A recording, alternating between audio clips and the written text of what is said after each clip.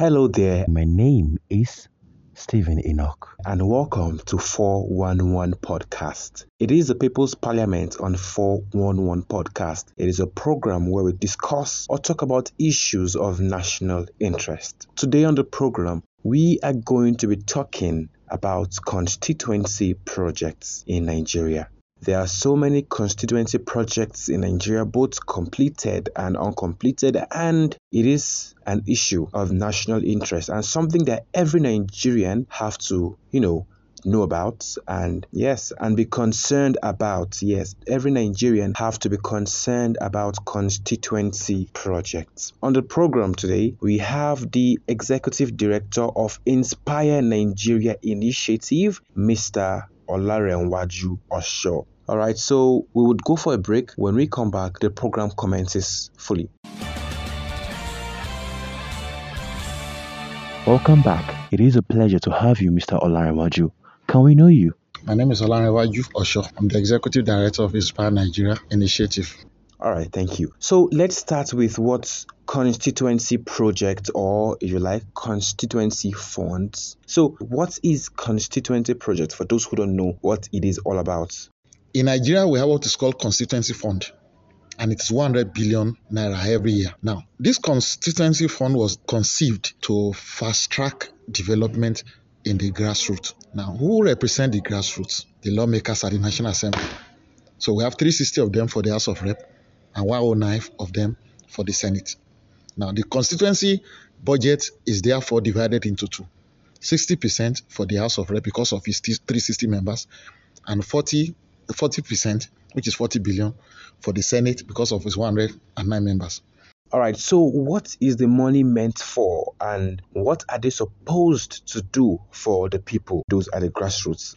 This money is for development. Development. What is development? What are the things that promote development? Good roads, good power. Good roads and good power, for example, combined will bring industries, cottage industries at the local community. People will be employed. People that are employed will have productivity. Their productivity will increase. This increase will lead to increase in the GDP. Increase in GDP will lead to increase in the value of life of Nigerians. You understand me now? Standard of living of Nigerians. Can you see the way one leads to another? Now, but for us, this 100 billion every year, what do? They buy motorcycle. This money is spent on things that make people look towards these politicians as if it is money coming from their pocket. So many of them are running constituency projects, like things that they are magnanimously giving to the community, whereas it is the right of the community. Understand me now? All right, so since certain lawmakers carry out constituency projects like they are magnanimously helping the people, how would you rather they do it, or how should it be carried out? They should do it so as responsible representatives of the people, but they do it as the Lord and Master of the people. Take this motorcycle, take this sewing machine, take this grinding machine. We have bought this tractor for your farm. Come and use, and so on and so forth. All right.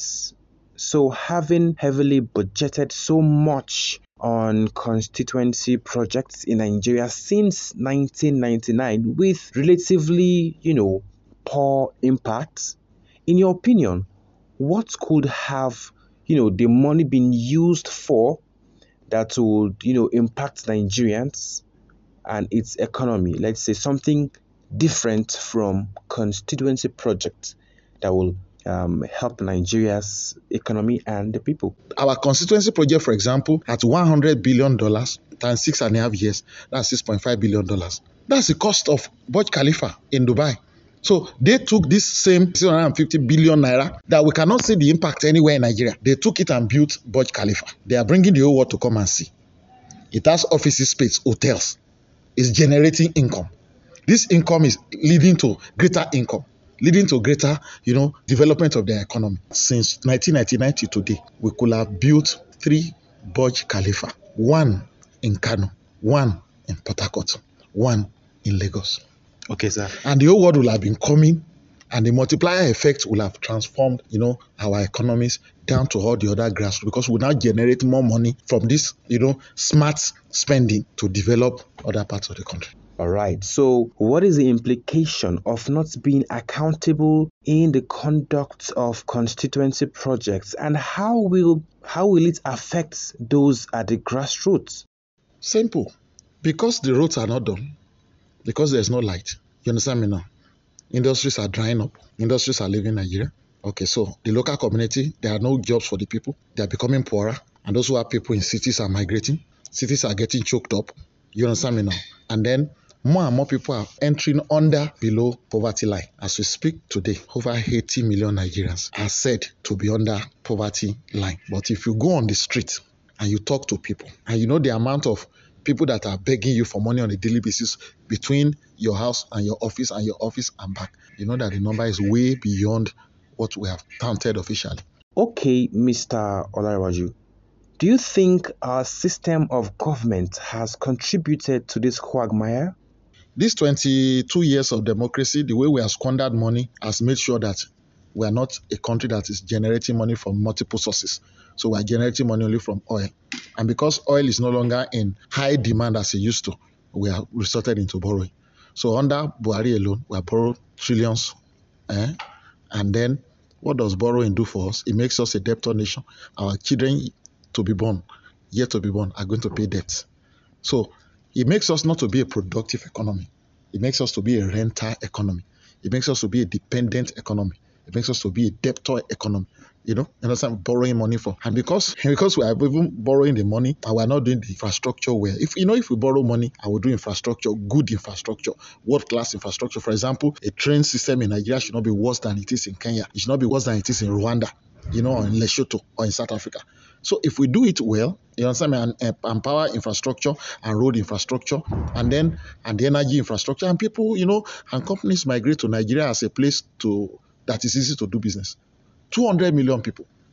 You understand me now? Many of them looking for job. This is where the best industries in the whole world should come to. And then it creates job. An average Nigerian that is working is feeding more than 6 other people, either as cousins or nieces or siblings or parents or so and so forth. So we'll be able to, multiply the multiplier effect of wealth. We begin to increase. But since we didn't do this, we are sinking deeper and deeper into poverty.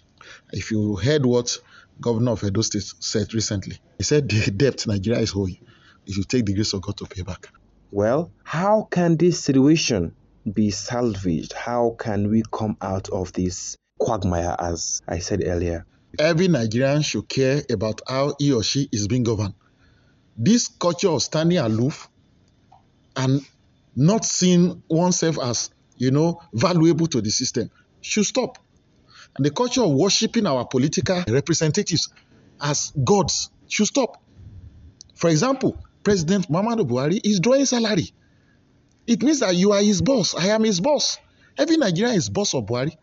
The same with Governor Ganduje. Every Kano citizen is the boss of the. See, political leaders are not our God. They are our servants. They went there to serve us, to represent us. We should begin to treat them as those who are there to serve us, not those to lord over us. And because they believe that they are not accountable, that's why there's no smart spending of Nigerian, money, whether earned money or borrowed money. And when there's no smart spending, we are not spending smartly, so there's no development. Other jurisdictions are spending smartly, and there's development, and people are migrating. Look at how many companies in Nigeria have migrated to Ghana just because life is more stable. And now Ghana is the center of the African Free Trade Zone. So Ghana companies begin to produce and begin to export to the whole world. Soon Ghana will leave us behind. So let every Nigerian know that as you begin to show lack of interest, you are allowing these people to run us more like mafia. You understand me now? Things will get worse. Okay, Mr. Osho, you said we should join political parties, but I'm sure you are aware of how politics is being, run in Nigeria, and how can someone identify a genuine party to join? Because, there are so many out there. Get a PVC. Join a political party. And it doesn't have to be the two big parties. Join a party of people that are passionate about Nigeria, that care about Nigerians. And see, it is very easy to know. If some two political parties have run our affairs for 22 years and have run it down like this, There's no salvation in those political parties. Let's create new political parties and let's bring up the energy of the youth to rescue Nigeria. The women, let's rely on the women. Women are now managing better than men everywhere. It's clear. Let's bring them on board. Let's save our country so that this pain that our parents went through. You know what somebody told me? He said 4 generations have shouted up NEPA. I don't know what that means. He said his great-grandfather shouted up NEPA when they brought light. His grandfather shouted up NEPA. His father shouted up NEPA. He shouted up NEPA. Now he said the day his 4-year-old child shouted up NEPA, he said he started crying. 4 generations cannot solve only energy problem. Just one problem, 4 generations. What does that tell you? We need the energy of the young people, young mind, intelligent people. People know that, look, if we don't rescue this country, we are sinking with it. Ghana will not accept us. Republic of Benin will not accept us. Togo will not accept us. They will say we are Nigerians. Where can 200 million, what is the population of Africa? If 200 million Nigerians spill over to other countries in Africa, they will die. So that's why we know that nobody will take us. So let's rescue our country ourselves by showing more interest in how we are being governed, by making our leaders accountable, by telling them, look, you are not our boss. You are our representative. You are our employee. We employ you. As a senator, you are not representing us well. We will recall you. As honorable, we will recall you. As governor, we will get you to be impeached so that somebody who is better than you can take over. This is the only country we have. All right. This is the only country we have. Thank you so much, Mr. Olarawa Joshua. I really appreciate your time. I hope we could do this some other time. Thank you very much. I also want to thank you for listening to today's edition of the People's Parliament on 411 podcast. Join us some other time for more interactive programs on 411 podcast. Stay safe and do ensure to take a COVID-19 vaccine.